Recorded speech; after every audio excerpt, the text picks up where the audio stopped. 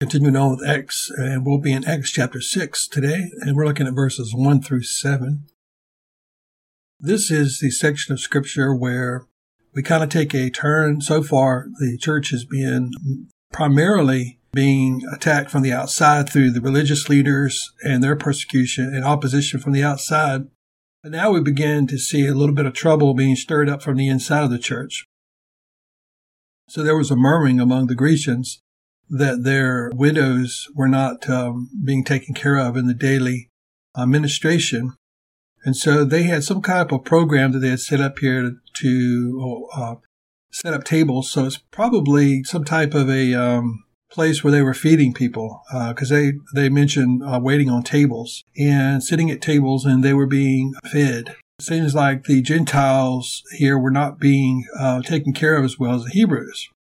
And so you see, this is an attack vector of the enemy. This is an area where the enemy will always attack to bring strife between any way he can to bring division and strife. He will attack.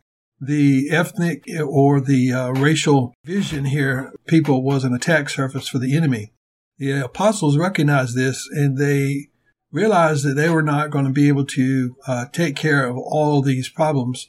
So they came up with a solution which they recommended to the people, that they pick out 7 men who could wait on these tables. So they wanted 7 deacons.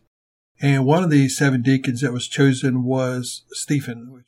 But you see here, their solution to this problem was to basically delegate the responsibility of this ministry of waiting on tables to other people. And once the people chose the 7 they wanted, the apostles laid their hands on and prayed for them, and they appointed them to this work in this ministry.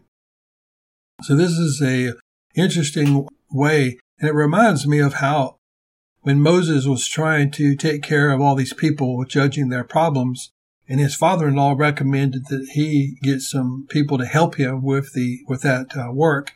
This is the same type of scenario here. We see that the problem, there were so many people, the church was growing so rapidly that the 12 apostles really couldn't cover all the bases, and they wanted to primarily focus on the preaching of the word and prayer, the ministry of prayer, the ministry of the word. That's what they were called to. And so they needed other people to come alongside of them to work with them in this ministry.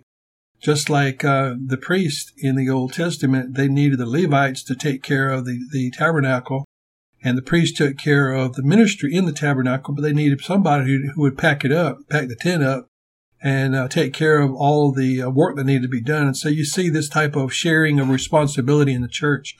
And this reminds us of how in the body of Christ, how each one of us has our own gifts and our own ministries, but we all work together as one body. And you can read also in Romans chapter 12 how Paul was talking about this, how different people in the body, we're all members one of another in the body of Christ, and how each person has their own gift that they use to minister to others. And Peter compared the body of Christ or the church to a temple of stones being built up together, how each stone needs the other stone in order to be built up into a temple. We got to remember that we're not in isolation, that Christians are not lone rangers, but we're all working together as one household of faith, one church, one people. And that's the way God's created it, and that's the way it is. So we need to learn how to get along with other people, and we need to find our place where we are gifted in serving the Lord and be faithful to that calling that God's given to us. Amen. The Lord bless you and keep you. The Lord make his face shine upon you. The Lord give you peace.